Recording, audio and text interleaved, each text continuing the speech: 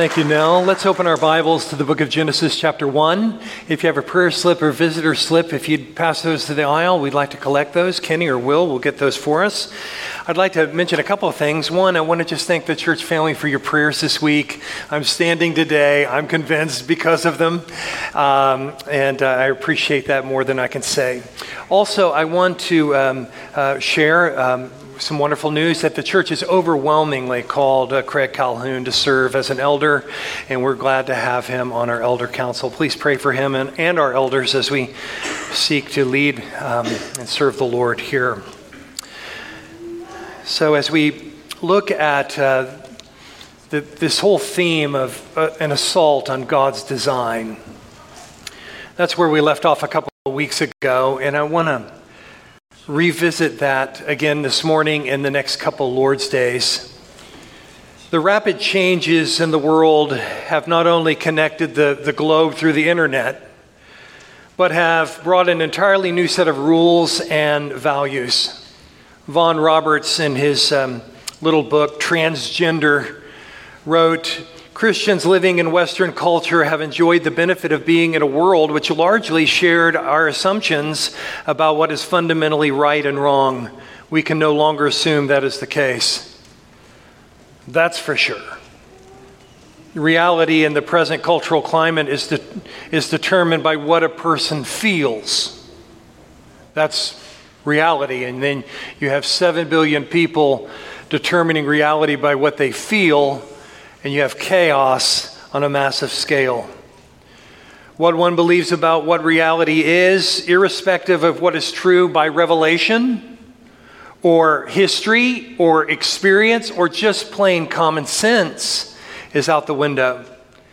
Even more authoritatively, a complete rejection of what God has said and what God has done in creation and through His Word.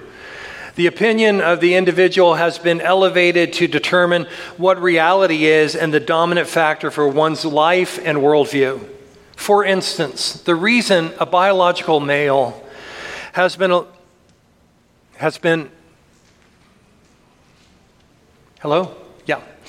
The reason a biological male has been allowed to compete in women's sports and win a national championship is because society has yielded to the individual the right to determine what reality is, and no one has had the courage to stand up and say, "No, you have been created male. You're not a female." All human history has affirmed this distinction. If you want to swim for a national championship, it will be in a pool with other biological males. This is not prejudicial. You are not being wronged. We are keeping the categories established by the God who created the world and everything in it. Nobody said that. A small minority, but they haven't fared well. Reality is whatever the individual imagines it to be. What is true is determined subjectively by each person, and there's no such thing as objective truth in that mindset. Now, I would remind us that we're not speaking to a convention of LGBTQ activists. I'm convinced I'd be booed off the stage by this point. No, I'm a pastor, and I pastor a local congregation, and I feel a real burden for the people I pastor, that they would be equipped for every good work, that you would live for Christ where in your spheres of influence as you leave this place and go out to fulfill your vocation, that you would live for Jesus Christ. You would stand for His truth. So I'm not calling you to political activism. I'm not calling you to some agenda. I'm calling us to let's embrace biblical truth and seek to live out faithfully what it means to follow Him in this present cultural confusion. My purpose in this series is really to encourage and equip the body to live as God's called out people in this world. So with that, I would begin first with the world God created and the rules that govern it. We need to be well versed in this and not hesitate in communicating these truths to those that we come across in our daily conversations. There's a story told of the night the Green Bay Packers lost a game that they were expected to win. This was back in the 1960s under the Vince Lombardi era. And the team took a long bus ride back, and Coach Lombardi made the players put on their sweaty uniforms and march back onto Lambeau Field. The coach huddled them together and held up a football and said, "Gentlemen, this is a football." Vince Lombardi knew one of the fundamentals of winning a football game is the firm grasp of basics. The same is true of the Christian life. So in the spirit of that bitterly cold experience on Lambeau Field, I think it's always bitterly cold in Lambeau Field, even in July, I hold up this black leather book and say to you, brothers and sisters, this is God's word. It's the same yesterday, today, and forever. The grass may wither and the flower may fade, but this will stand as an enduring statement for all of time. You're a fool if you ignore it. And so, in its pages, you learn how you can know the God who is and His will for your life. You learn of His love, which we have sung about so powerfully this morning in the songs before us. We learn of our sin and our separation from God. We learn of Jesus' payment that we might be brought back to God. And we know that we have a future and a hope with Him. The Bible not only claims to give answers to these questions, but also calls us to embrace the full revelation of all God has for us in His promises. I was reminded of a proverb at this point, Proverbs 4:4, which says, "Let your heart hold fast my words. Keep my commandments and live." And just interesting in looking at this proverb, the words hold fast come from the single Hebrew term to grasp, to seize, to lay hold of. And when we think about our intake of Scripture, whether it's reading or hearing or studying or memorizing or meditating on it, we're wanting to hold fast to it, that the Word of God would have a firm grip on us. And as we look to God's design for the human family, we look to Genesis, which begins in verse 1, "In the beginning God created the heavens and the earth." And it answers the basic questions of life, where we come from. And that's a common childhood question. We're often asked by children, where do we come from? We can answer in the natural realm, well, you came from your mother. But they're wanting something deeper than that. Where did grandma come from? Well, she came from her mother as well. Well, going all the way back, we read in Genesis 1:26, God said, "Let us make man in our image, according to our likeness, and let him rule over the fish of the sea, and over the birds of the sky, and over the cattle, and over all the earth, and over every creeping thing in his own image." And so every creeping thing that creeps on the earth. Verse 27, God created man in His own image. In the image of God, He created him. Male and female, He created them. And then in chapter 2, if you'll turn the page, the Lord God formed man of dust from the ground. Genesis 2:7. Then the Lord God formed man of dust from the ground and breathed into his nostrils the breath of life, and man became a living being. So we, as the human race, the human family, we were brought from dust to glory in Jesus Christ. And not only the creation of man, but the entire human family is rooted back here to the beginning. And this meaning of the image of God could be summarized this way: that every human being is brought up in the image of God, or is made in the image of God. Every human being is created in the image of God, which means that man is like God and represents God. So, of all the creation of the earth, we are like God and we represent Him in a way that's unique. And so, what went wrong? Well, sin has come. Adam and Eve's disobedience has come. And that brought a fall into sin, and it's affected everything. It's what you and I deal with. It's our biggest problem. And so the fall into sin is reversed only through the redeeming work of Jesus Christ. The reason we love to speak of the cross is because that is God's answer to our misery. And so it's in Christ we learn the purpose of life. We're to glorify God through humble obedience to Him. And we're to take delight in Him, in our relationship to Him, and ultimately to enjoy Him forever. When we gather as the church, a local body of believers, we come together with many things resolved. And my messages are primarily designed for the believers of this church. Something's wrong if somebody comes in and they don't hear the gospel. So without exception, in every message, there is the gospel message, that what God has done through Jesus Christ. But to really address the church and call the church to follow Him. And one of the things we have resolved is, what is the authority for our faith and practice? Your opinion? My opinion? What's that worth? It's not based on what we feel, how sincere we may be about what we feel. We have this conviction that the authority for our faith and practice is God's Word. Brothers and sisters, this is a Bible. Hide it in your heart, treasure it in your heart. It's what we need most. The Bible was written by men divinely inspired, and is God's revelation to us. So I find it incredibly faith-affirming that Jesus Christ never questioned the authority of the Old Testament. Jesus never said in His ministry, the Old Testament's kind of weird. It's kind of shaky. No, on the contrary,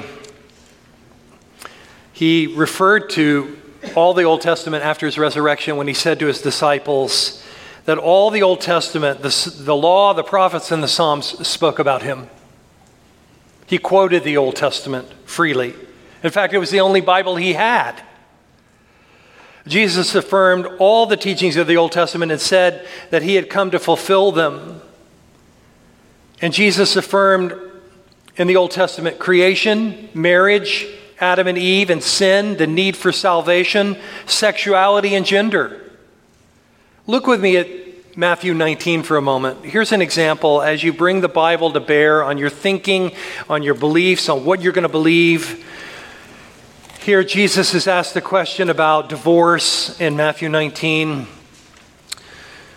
Verse 3, actually, the Pharisees came up to Him and tested Him by asking, is it lawful to divorce one's wife for any cause?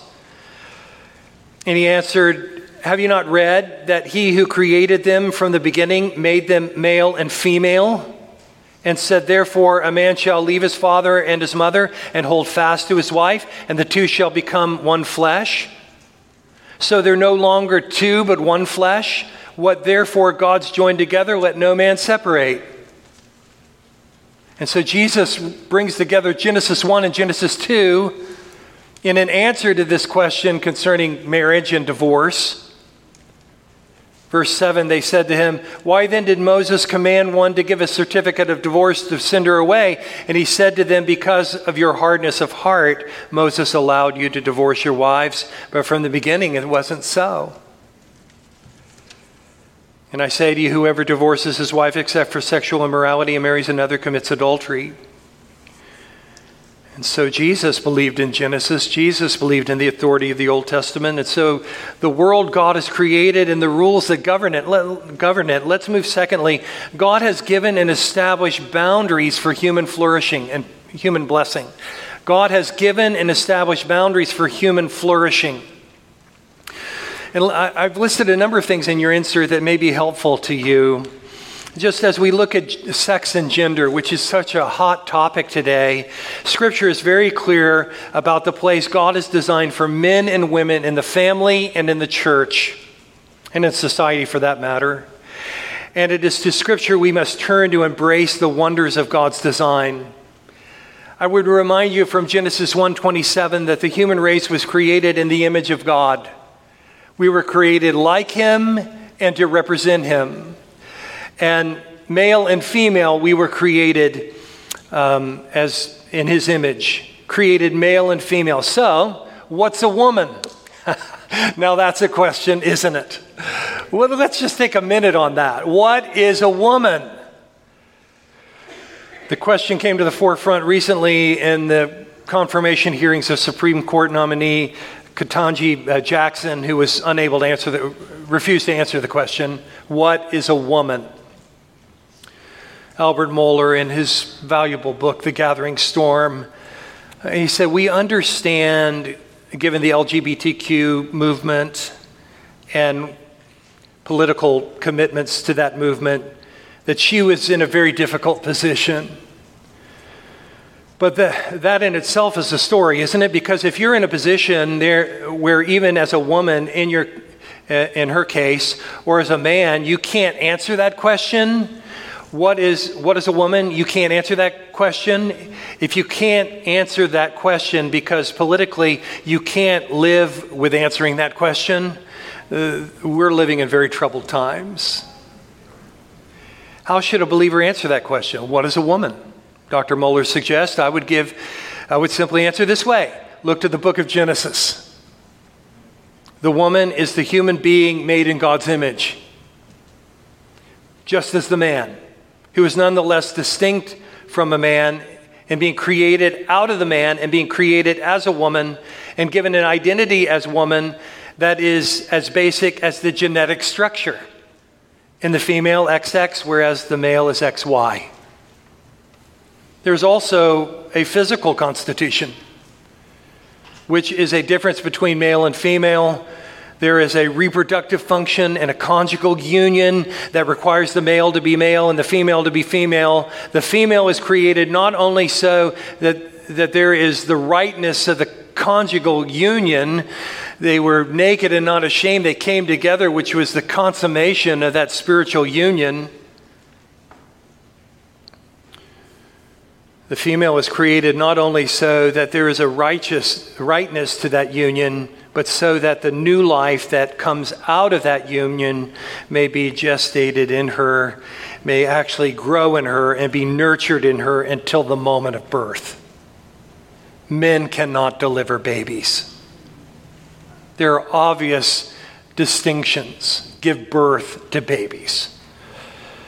And so as we look at gender and sex, we must look to God's blueprint for it all. And as we look at the whole idea, how's marriage defined?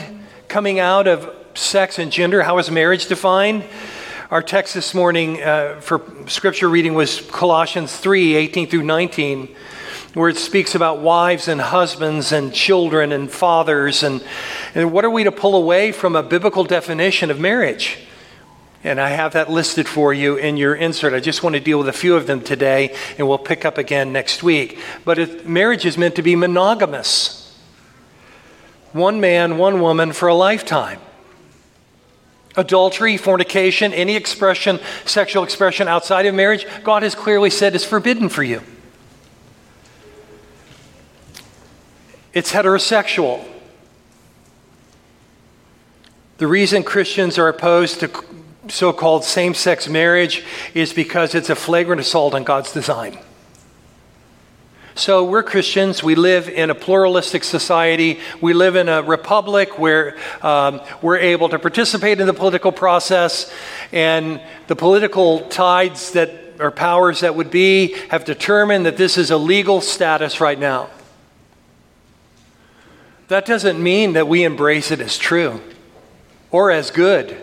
In fact, that was our defense during the last 25 years as we've seen this snowball effort moving forward, is to say this is not good for us. This is a violation of God's law. This is not good for us as a nation. It's an experiment. You're not prepared to receive the results. The reason Christians oppose so-called same-sex marriage is because it's a flagrant assault on God's design. Let's be clear. For those contemplating same-sex desires or living out homosexual behaviors, same-sex attractions, whatever it may be, or one who is in some spectrum of transgender process. There's no place we would rather you be than here with the rest of us sinners. But that's not the issue for many. They're wanting a rubber stamp on how they define love and relationships and marriage and everything else. But we are not able to do that because of our commitment to Christ. There's no place we would rather them be than here, listening to the Word of God, hearing the gospel of grace found in Jesus Christ, which is our only hope. So we're not a group of people here gathered together who have it all together. We're sinners redeemed by the blood of Jesus Christ. And apart from that, we would perish in our sins. And so we hold that out to you and hope that God would do a work in your life. And so we're hearing a lot these days, well, you know, you Christians, and this is where the real flashpoint will come. We believe love is love. Love is love. And you've probably heard that phrase, which has been really popularized on a number of fronts over the last 6 or 7 years. And that is, nobody has the right to say who I can love or what love is. I'm going to love who I want, and you need to sanction that. And if you don't sanction that, you're a hateful, bigoted person.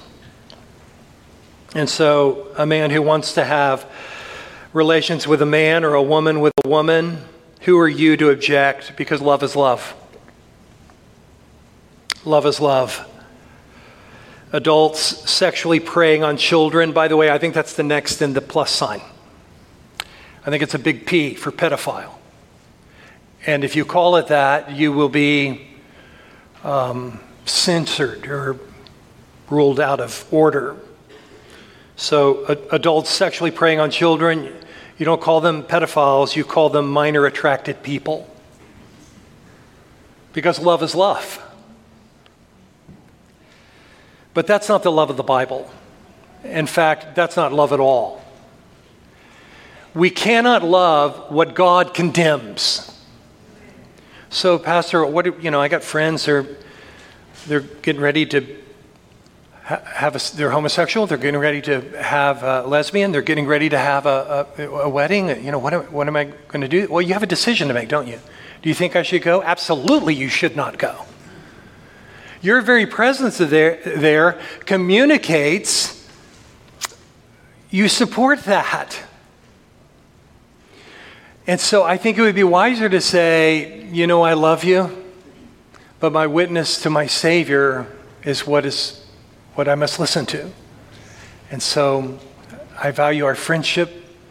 I long for you to know the Christ I know, but I'm not able to go on biblical grounds. So the flashpoint comes here, is you take that kind of stand, and people begin to say, why do you go to that bigoted church where your pastor preaches these hate-filled messages? Doesn't he know love is love? We can't call something love that God condemns. Well, let's just take it into the heterosexual realm for a moment. And a man leaves his wife. Well, that's probably a good thing. He had a bad marriage, and, he deserves to be happy. His love is for this new woman. Are we to sanction that? Of course we're not to sanction that. That shatters the marriage covenant. The short of it is we're not allowed to affirm what God has gone on record to condemn.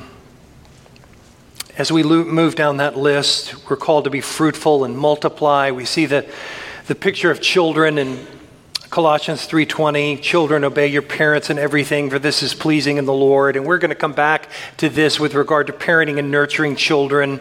Fathers not provoking their children to be discouraged. So men and women are human beings, biologically male and female, but there are different roles. And I want to spend our time next next Lord's Day on this subject of complementary roles in marriage and in the church, and that men are distinct and separate. And here's one of the things that you can be fighting in your mindset is we live in a unisex culture where there's to be no distinction between male and female, share the same locker room. I was reading an article recently on college females moving into the dorm, and now they're on the same floor. Male and female are on the same floor, and just the rapid increase of sexual assault in college dorms.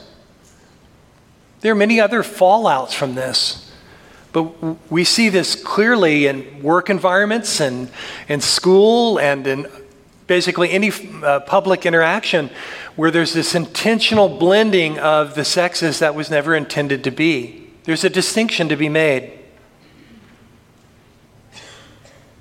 Distinct and separate, permanent in this life, marriage that is, a mysterious union when husband and wife come together, the two become one. And then I'll close with this, and that is intimacy. In Genesis 2:25, they were both naked and not ashamed. So God created sexual intimacy, and he created it in the confines of marriage. In Hebrews 13:4, he said, "Let marriage be held in honor among all people." So that's a creative ordinance. Honor marriage. We need to honor marriage and how that's defined biblically. A man and a woman for a lifetime. That should be our desire, to honor marriage. And then he goes on to say, fornicators and adulterers, God will judge. So there he's talking in the heterosexual realm, sexual sin, fornication, marriage, or sexual relations before marriage or outside of marriage in that way, adultery, leaving the marriage covenant and entering into sexual sin. God says, I will judge. What does that mean? He'll strike you dead? Well, obviously not, because we're in this room today.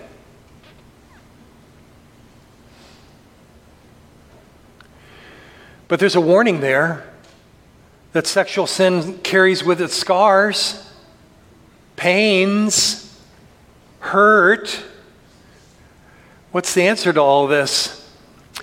Well, that brings us full circle back to Colossians 3. I hope you've made the circle with me this morning, but it brings us back to Colossians 3. And that the answer to that is in Christ. And follow with me, and we'll land the plane here. Colossians 3, the first thing I would mention is that embracing our calling as God's called out people. We live at this time in history.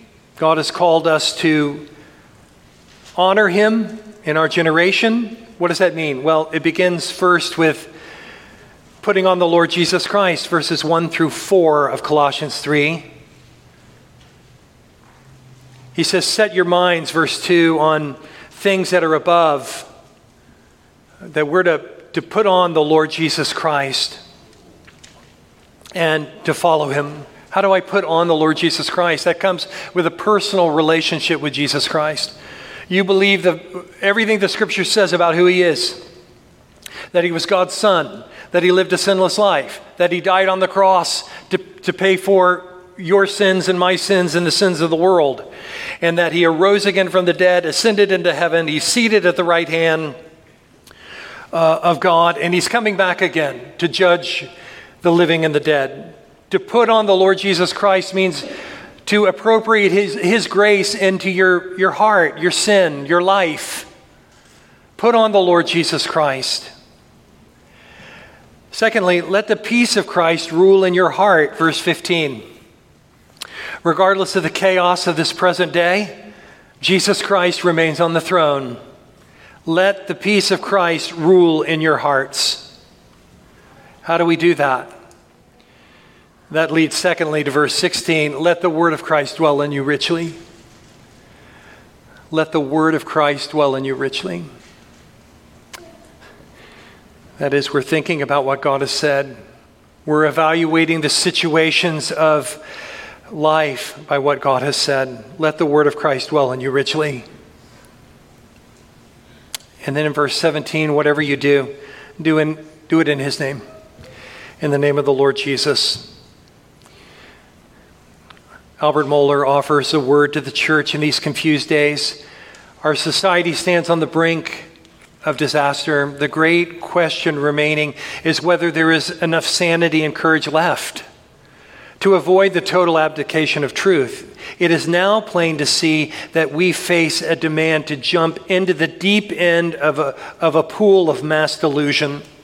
Whatever it takes, summon the courage to resist that dive. Love for Jesus Christ and his authoritative word is the firm foundation that will keep you anchored to what will always be true, no matter how fierce the cultural winds may blow. As followers of him, we believe that all authority in heaven and on earth is found in him. He is not silent on what we're to believe. We are to obey, and we are to live accordingly. Abraham Kuyper was a Dutch theologian and national leader years ago in the Netherlands, and he once said this. This is a wonderful quote. There is not a square inch in the whole domain of human existence over which Christ, who is sovereign over all, does not cry, mine. It's mine. Marriage, it's mine. The church, it's mine. Government, I've established it. It's mine. It's in rebellion to me, but it's mine. The last thing Jesus said to the disciples was, all authority has been given to me in heaven and on earth. It's mine. And one day all these things will be subjected to him. The glorious privilege we have right now is we bow before him, acknowledging this in worship and in praise. Jesus said in John 10, last word, and then we're going to go into a time of responding. Jesus said in Matthew 10, so everyone who acknowledges me before men, I will also acknowledge before my Father who's in heaven. But whoever denies me before men, I also will deny before my Father who's in heaven. Who are you going to live for? Wow, it sounds like you're telling us to count the cost. Yeah, that's right. And I'm a good foundation for that. Because Jesus said that all who would come to him need to count the cost. And I pray we would every day. Lord, I'm yours. Every square inch of this universe is yours. Maybe this morning the Lord has stirred you. I know this was a wide potpourri of applications, but maybe it stirred you this morning regarding your relationship with Christ.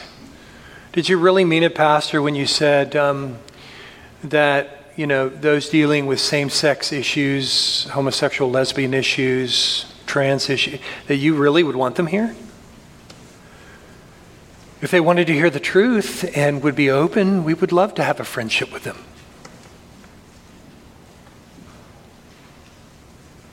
And that would be true of any sinner, whatever the issue. Even you. And the beauty of the gospel is, Jesus said, come to me, all you who are weary and are heavy laden, and I'll give you rest. And maybe that's what your soul needs more than anything else. When peace like a river attendeth my way, when sorrows like sea billows roll, whatever my lot, thou hast taught me to say, it is well. It is well with my soul. Would you bow with me in prayer? Lord, as we come to the end of this service, we want it to be completely surrendered to you, beginning with our hearts. I pray that you would help us as believers in Jesus Christ to determine what is of the culture, what is of this world, that we would be a humble people, a bold people, a courageous people, a truth-driven people.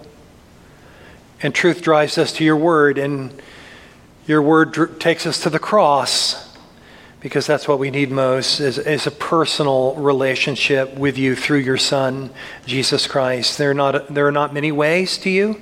There's one way, and that is through Jesus alone, who is the way, the truth, and the life. So I pray in these closing moments, they would be moments of surrender to you and a resolve to live in obedience. In Jesus' name, amen.